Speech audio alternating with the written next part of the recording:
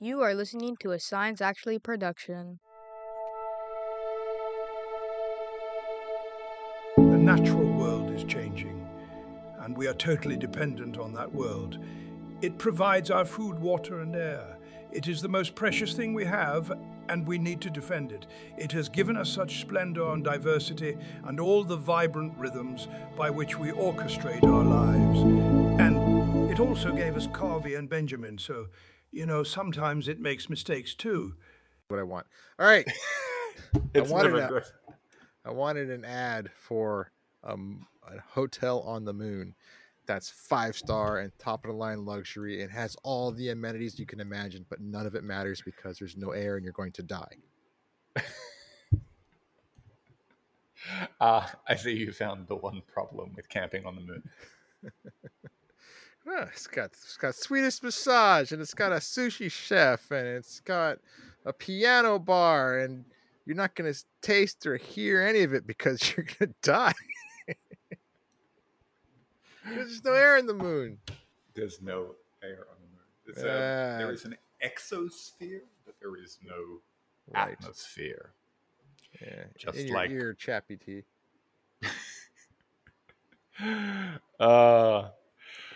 Well, hello everybody, and welcome to another cold open of Science Actually Presents the Nerd and the Scientist. Kavi is the scientist. I am the nerd, and I actually genuinely did not know we were recording. That's my secret. Kavi caught me with my radio pants down.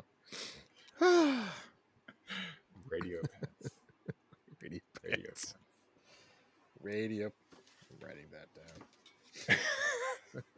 down. I'm currently workshopping material for a science comedy stand-up show that I'm going to be doing at the Adelaide Fringe Festival in South Australia in a couple of weeks. And radio pants is now killing me. I have to figure out something about that because that just seems incredible. Or we could add it to the merch store. Oh, don't worry. I wrote it down. That's happening. I'll think of something. For those of you who don't know, if you go to our podcast page, there should be a link to our merch store where you can find lovely swag, t-shirts and mugs and whatnot, all based off of the lovely, and should I say brilliant comedy that you experience right here on this fine program. You should, because we are nothing if not the purveyors of fine comedy, fine puns, and even finer swag. But today's episode is not about swag. Nope. What are we talking about today, Benjamino? I'm going to talk about going places, specifically going places that are far away, specifically the moon. It's up there. We see it all the time. And it's up there. We've been sending probes and, for a short while, people to the moon for a long time. We thought we'd just talk about some previous missions and, I think more excitingly, upcoming moon missions. What do you think, Cobbs? I think, we're already 3 minutes into the episode, so I guess we're stuck with this topic. We're committed. No, we're committed to it. No, I don't think that we talk about the moon enough. I think that one of the weird things that I get, I don't know if you get this as well, but I imagine that a lot of science fans and space fans, and certainly I hope other astronomers, get this feeling of just awe every time I look up and I see the moon in the sky. And it's both this abstract, part of the nightscape or the dayscape if you're seeing the moon during the day, but it's tangible for us, right? Like, think about how many generations of our ancestors looked up at it and were like, oh, that's like this white dot that we see in the sky, and we don't know what it is, and we will never, ever, ever, ever get there. And then now it's like, some people didn't even think it was a place you could get to. yeah, Yeah, exactly. I mean, and to think about the fact that now every time you look up at the moon, you're like, oh, there are, dozens of landing sites and rovers and lunar orbiters and just bits of technology that we have, in some cases, literally left our mark on the surface of the moon. It is no longer this intangible thing. It's very damn real. So yes, I am more than happy to talk about the moon, always, as you can tell from my mad ramblings, or some might say lunacy. Luna, because Luna, the I'll, moon, and Luna sea. I'll show myself out. Hey, thank you. Speaking of Luna, that was an excellent segue, by the way. Luna mission, Soviet mission Luna 2 was the very first successful attempt to reach the moon. I believe it was their, I think their 6th attempt and the 13th attempt overall by humanity to actually reach the moon. And it was, depends what you call a success. They wanted to be the first to actually reach the surface of the moon. So what they did was they basically fired a lander like a bullet at the moon. It wasn't just a projectile. It was a machine that was able to get to the moon, take pictures, send information back, until, of course, it hit the moon, at which time it was destroyed.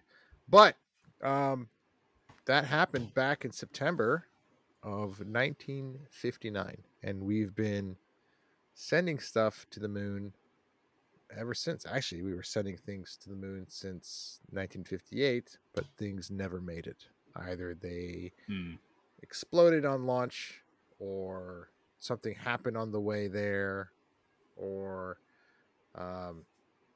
as happened with the Luna 1 probe by the Soviet Union. Its job was also to try and get to the moon and hit the moon, and it missed, and by accident went into orbit around the moon. And then, so that was just, okay, I was close, but not what they wanted. So close on an astronomical scale. Very close on an astronomical scale. So as you can, I don't know if anybody follows Tory Bruno from United Launch Alliance, or Elon Musk from SpaceX, or Jeff Bezos from Blue Origin, but they all have the same thing that they say is space is hard. It's very, very, very hard. Hard to get to space. And once you're there, ridiculously harder to even start doing the things you want in space. Yeah, I think that it's so it's easy for people to say, oh, if we've done this thing once, why can't we do it again? Why, don't we have civilizations on the moon? Because back in the 70s, people were probably thinking, okay, cool, we've made it to the moon, man has walked there, so within 10, 20, 30 years it should be like the Jetsons, people just living and working on the moon and running around, and maybe not camping on the moon. As we discussed, that might be a bit of a problem. But yeah, it's not a given to recreate those successes, which involve dealing with some of the harshest conditions in terms of temperature and pressure and distance that we know of. So yeah, definitely impressive. Just being there. I'm just happy to be here. Just happy to be here. It's kind of nice. Do you know how many countries have successfully landed anything on the moon?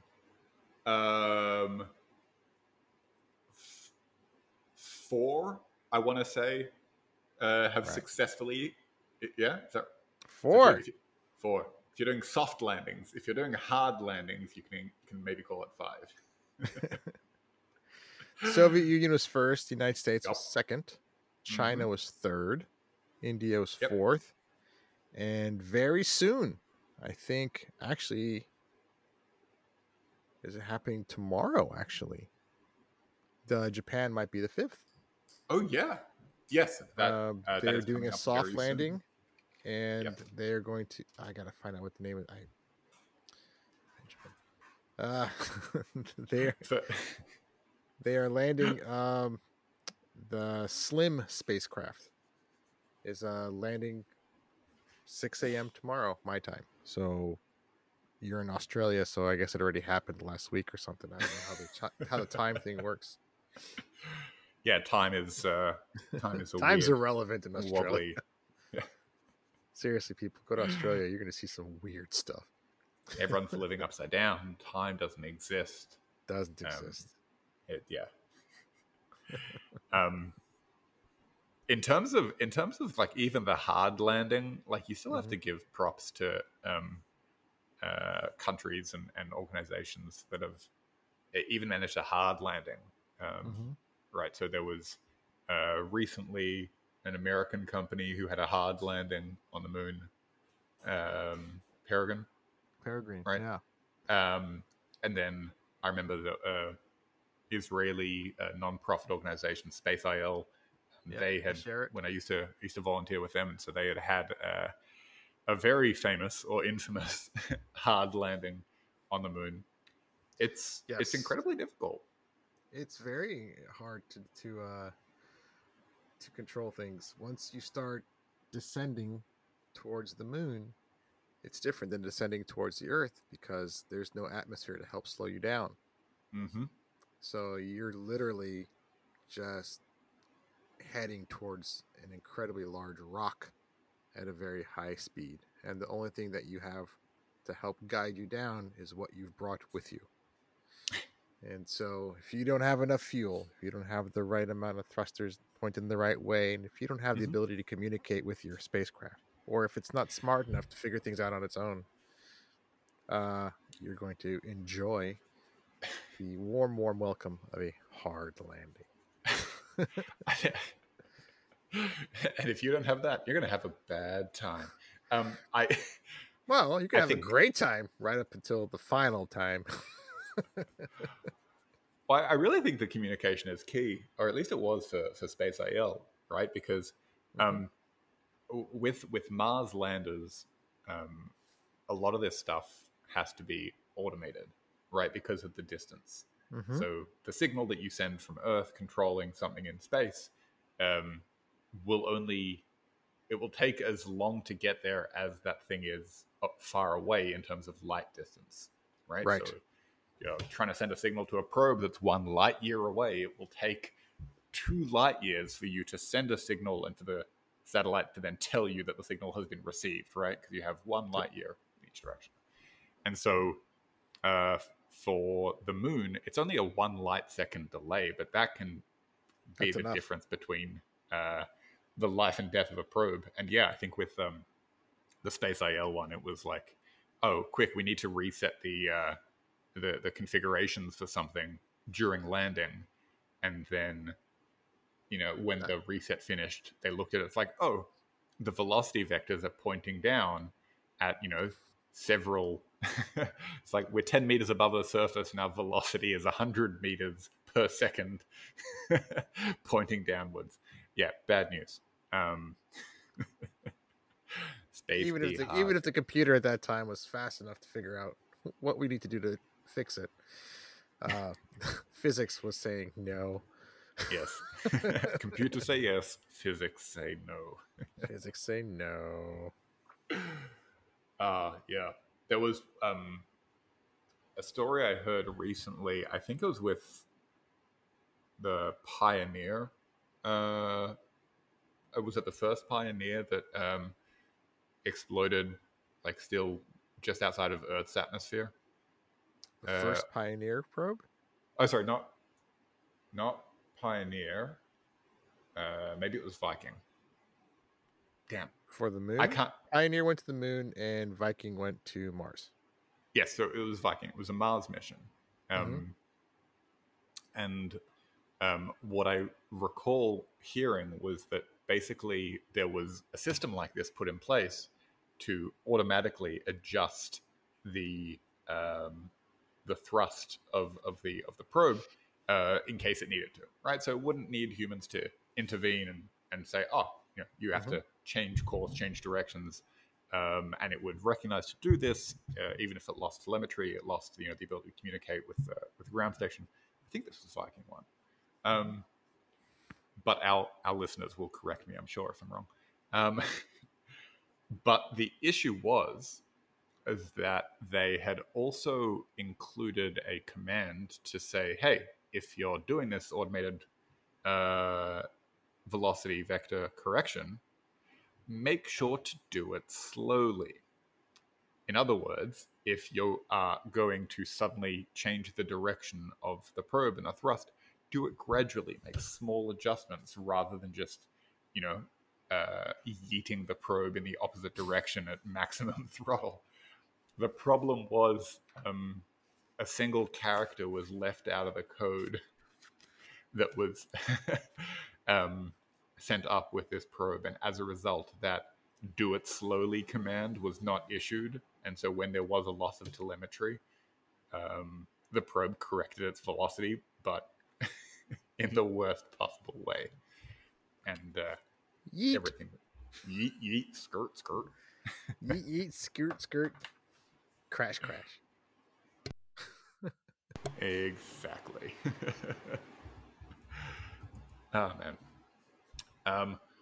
I think it's time for our ad break.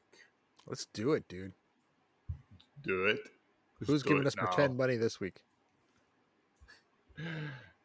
Well, this week's sponsor is actually a really good one, really useful. Oh dear. Especially given how hard we all work. Are you, Benjamin, are you feeling overwhelmed by the daily grind? Desperately in need of a break? Well, we've got the perfect solution for you. Introducing Some Space, the ultimate space-based vacation resort where you can truly get away from it all. Ever thought, hey, I need some space? Well, now you can have it. Our state-of-the-art accommodations will have you floating in comfort, enjoying breathtaking views of distant galaxies while you sip on interstellar cocktails and dine under the stars. Literally. So, if you're craving a break from the ordinary and thinking, I need some space, look no further. Book your out-of-this-world vacation at SomeSpace today. Visit our website at somespaceresort.com or call 1-800-SPACE-GETAWAY. That's 1-800-SPACE-GETAWAY. SomeSpace, because sometimes you just need some space. I love it! I love it! Oh my god, I need some space.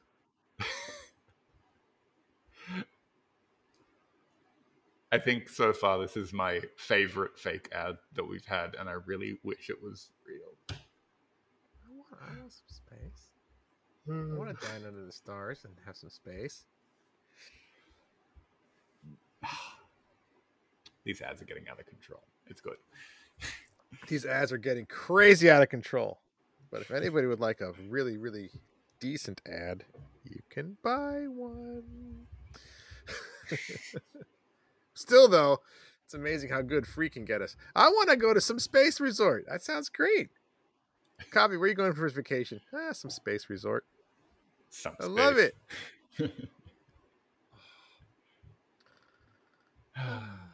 When I open a space resort, I'm serving moon pies.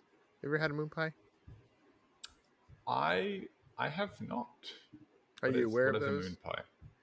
A moon pie is something you can get somewhere here on the better hemisphere. Thank you very much. Jab to half the planet. Anyway, it's a good snack. It's like you get a big giant marshmallow and you squish it flat and you cover that sucker in just chocolate. And that's your moon pie. I don't know how it came to be, but now I want one. I think I'll go get one.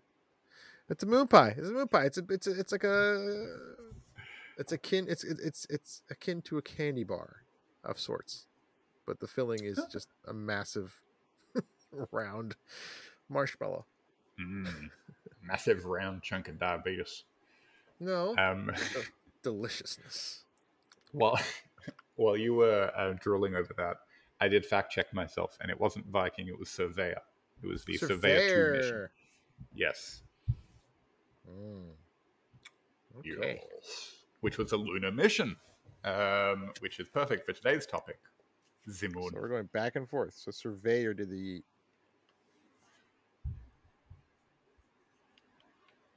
Surveyor, yes. It was a mid-course correction failure. and soon to be T-shirt. Yes. What else do you have for us on interesting moon missions? I know you got notes. I got some notes about upcoming moon missions. We have a few carriers that can take us people or our cargo to the moon. Primarily the United States, and also India can get stuff to the moon, and China. But there are planned robotics missions in various stages of development, but they're all going to happen from so many countries. It's absolutely staggering, which is a good testament to the international cooperation that goes into moon exploration. We have one from Turkey, Israel, Brazil, Germany, the ESA, European Space Administration. China's got more going. India, Russia. South Korea is going to send one. Canada, Australia, Netherlands, and even from the Czech Republic. All of them are in the various stages of developing, and they already have planned launch dates for their robotic missions, which are going to explore all these.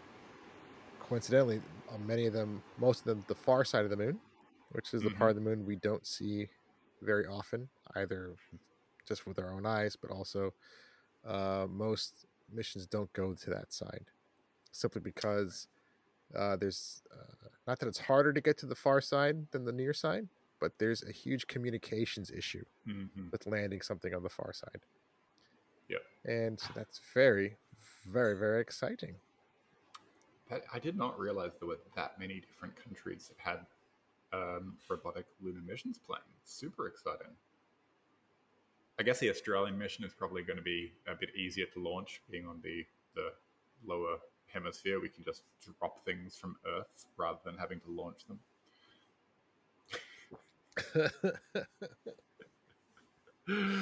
I kid, of course. Of course. Every time I say something like that, I feel like I have to include a disclaimer. Like every time I jokingly say, because people be like, oh, do you believe that the moon actually, like, that they landed on it? And I will sometimes just be too lazy to respond intelligently, and I'll say something like, do you believe in the moon? But I feel like in front of certain people, or especially in this public forum, I need to give the caveat that I do indeed believe in the moon, and I do not actually think that from Australia we can drop things onto the moon. Because he's a scientist and he's tried. He dropped it off to a side and it just popped up on the other side. It goes under the disc. Yes. There's another upcoming robotic moon mission, and this one I think I hate it. Why would you hate it? What's wrong with it? It's a Canadian mission. It's called Doge 1. Oh no. I think we talked about this briefly before. Yeah. It's a Canadian mission, and it has some scientific merit to it. It's launching next month in February. It's going to go to the moon, and it's going to study lunar geography and take pictures of the moon. That sounds great. It's wonderful.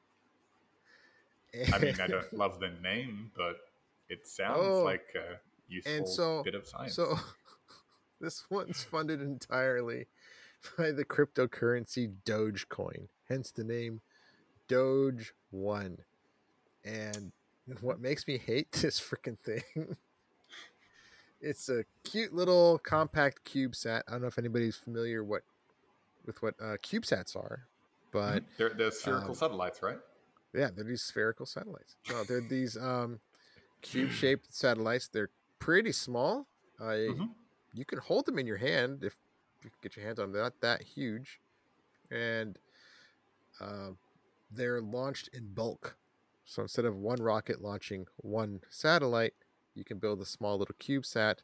It'll get stacked along with a dozen or so more other CubeSats on a rocket that are going in a similar direction. Mm-hmm. And the one rocket will take it up, launch them all off, and then you have a whole bunch of satellites. So this one is a CubeSat called Doge One, funded by Dogecoin. It's going to the moon, and it's going to take many pictures of the moon. The kicker is, if you could imagine a little satellite that has an arm sticking out of it.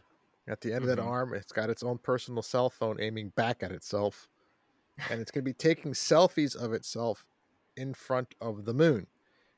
So you'll be getting pictures back from Doge One with the moon behind it as it's taking selfies of itself. And with the part that makes me the angriest, not angriest, but goddamn, it's going to have that Doge dog meme with the stupid dog with the sunglasses on it. That's going to be on the CubeSat. When it takes a picture of itself, it's taking a picture of that Doge meme image on the satellite itself with the moon behind it. And that's the mission. Way to go, Canada. Oh god. Oh wow. I mean, I guess the scariest part for you is the fact that this is called Doge One, which implies that there will be a series of similar missions. Doge 2, Journey to the Red Planet. Doge 2. More Uh, Doge. more Doge. Return to the Doge. Return to the Doge. Oh man. I mean, it is kind of cool that we live in an age where space exploration has become so accessible that ridiculous things like this can be done for a Absolutely. relatively low cost. I Mm-hmm. mean, one of the things I remember, there's a former astronaut, Garrett Reisman, who flew on some of the shuttles. Um, so one of the things I remember chatting to him about was this idea that he, as an astronaut, looked back on the previous generations of astronauts as like there was this idea of like, I don't know, uh, astronauts almost used to be like superheroes, right? Or like demigods. There was this idea that they were like these untouchable myths of men who would just do these unthinkable things because at the time, like the Apollo missions, it was totally unthinkable, like we said at the start of the episode. Um, Mm-hmm. and one of the things that Garrett had said to me that he was very big on was making space more accessible and doing, science communication from space back on Earth and like showing people that, yeah, he's just a guy who has worked really hard and gone to college and done the science and done the training and now he's in space. And I think that's really cool. I think both to be able to see like people who both people and missions who make you feel as if you can say, oh, if I want to, I could do this. If I wanted to build this sort of thing and send it to space, I could do that. So yeah, the meme of it all aside, it is cool what this represents, that like, a community, a high school, a company could do this sort of thing themselves. And yeah, there are plenty that have and continue to. Yeah. So Actually, many universities around the world have sent CubeSats to space, yeah, but there you go. without memes. Just with the intention of doing science. Boring. Boring old science. Boring. Oh man, Ah, yeah. yeah. There are some people in my department who are working on a satellite, and it is just wild, like the amount of science and engineering that they're able to do. And I'm sitting here like my version of science is basically just I get the data from a telescope and I do coding on that data, and then I try to figure out why my code isn't working, and it's because I'm bad at programming. And they're like physically building a thing. You're kind of putting a little tarnish on this vision I have of radio astronomers being all like James Bond and stuff. Yeah, not I thought you not like guys wore James slick Bond. suits and you drove around in sports cars and you had guns all over. And then when you stopped and you went to a bar and you swirled your martini around in a glass, you looked into a radio telescope aperture device thing and you said to yourself, nebula. And that was cool. Now I just find out it's just coding. Way to ruin it, dude. I mean, in terms of looking into a telescope, the telescopes that I use are either in the middle of the Western Australian desert, or they're I don't know in New Mexico or somewhere remote, and so I'm not actually using them or looking into them. I'm just like I do the observation remotely, get the data, and then do the thing. Um, in terms of the fancy sports car, the car that I currently drive, I think, is legally old enough Aston to Martin. drink in most countries. That's how old my car is. Okay. Does it shoot missiles? It does not shoot Does missiles. it turn into a submarine? I haven't tried. Does it have a license plate that changes numbers, which is incredibly cool when I was a kid when I saw that? Afraid not. Nope. God, But it gets I'm me from giving A you to an B. out. I'm giving you an out to make radio astronomers seem like they're cool, and you're just like, no. No, radio I astronomy drive is an cool though. Impala. It doesn't go anywhere. I don't have to open the hood to see the engine. It's got holes. One tire is made out of, burlap and some freaking wire. Like, gosh darn it. No, I do think that like with radio telescopes, you can do some really cool stuff even with like very basic equipment. So like I've seen people who have built prototypes for serious radio telescope arrays using Tupperware containers as the Really? container that contains all of the electronics for correlating the signals. I've seen a friend of mine actually built his own backyard radio telescope using like a those like gallon olive oil drums that you can buy that are like metallic, kind of rectangular. So yeah, using one of those, he built a radio telescope that he operated out of his backyard. So the accessibility of radio astronomy is pretty cool. Speaking of building a radio telescope out of different things, we should round out the episode with the LCRT proposal, which is Yes. the Lunar Crater Radio Telescope. Way to go, Covs. This should happen, right? Like This should happen. What is it, Kavi? You know about it. Tell me what it is. Tell the people. okay. So radio telescopes have always been built in like weird and wacky ways, and I love it. Sometimes you'll have like dishes, like parabolic dishes, and sometimes you'll have like long antenna or like weird Christmas tree looking antenna, like they're building with the SKA. So if you can basically have any parabolic surface that can reflect radio waves to a single like point and focus them there, basically the plan is to use one of the craters on the moon for that purpose. Where basically they will. I think they're planning on doing this robotically, but they will have a bunch of wires and electronics suspended over a crater, and to use that crater as a telescope. So the LCRT stands for Lunar Crater Radio Telescope, and it's all in the name. And it's super cool, and it's had, I think, 2 successful rounds of preliminary R&D funding. Oh, wow. But building radio telescopes on the moon would be super, super duper cool. And I like it. And I know that we're rounding off the episode, but I could talk about radio telescopes for days. But yes, this is a great way. But the radio telescope on the moon, which brings it all together. It just wraps it up in a nice little lunar package. Puts a bow on it. Yes.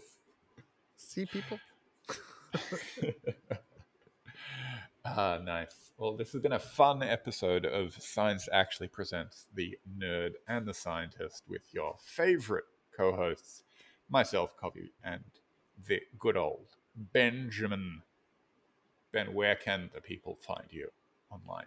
Ladies and gents, boys and girls, children of all ages, you can find me on all the social media platforms. Look for Science Actually. We're on Facebook, that's the big one, but also TikTok and Threads and Twitter and Mastodon and Hive and LinkedIn, and also people in the Bay Area. I have started leaving Science Actually stickers here and there. If you can find them, congrats. They're everywhere. There's some in my wallet right now waiting to just get left as litter. I hope you pick it up. Hope you put it on your phone or your laptop. That's something for me to look forward to when I visit the Bay Area next. Well, not really. Just my part of the Bay Area. Bay Area is pretty big. Where can people find you, Kovi?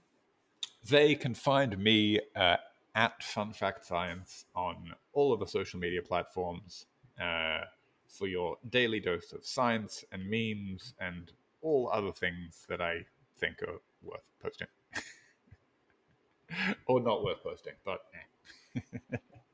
That's what we do, guys. We share the stuff we like because we like it, and that's it. Oh yeah, we're doing this for us, not for you. This is neat. I'm going to share it with people.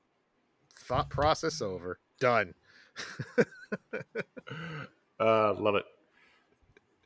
Fantastic. Well, we will see you all next time here on Science Actually Presents, the Nerd and the Scientist. Go away, everybody.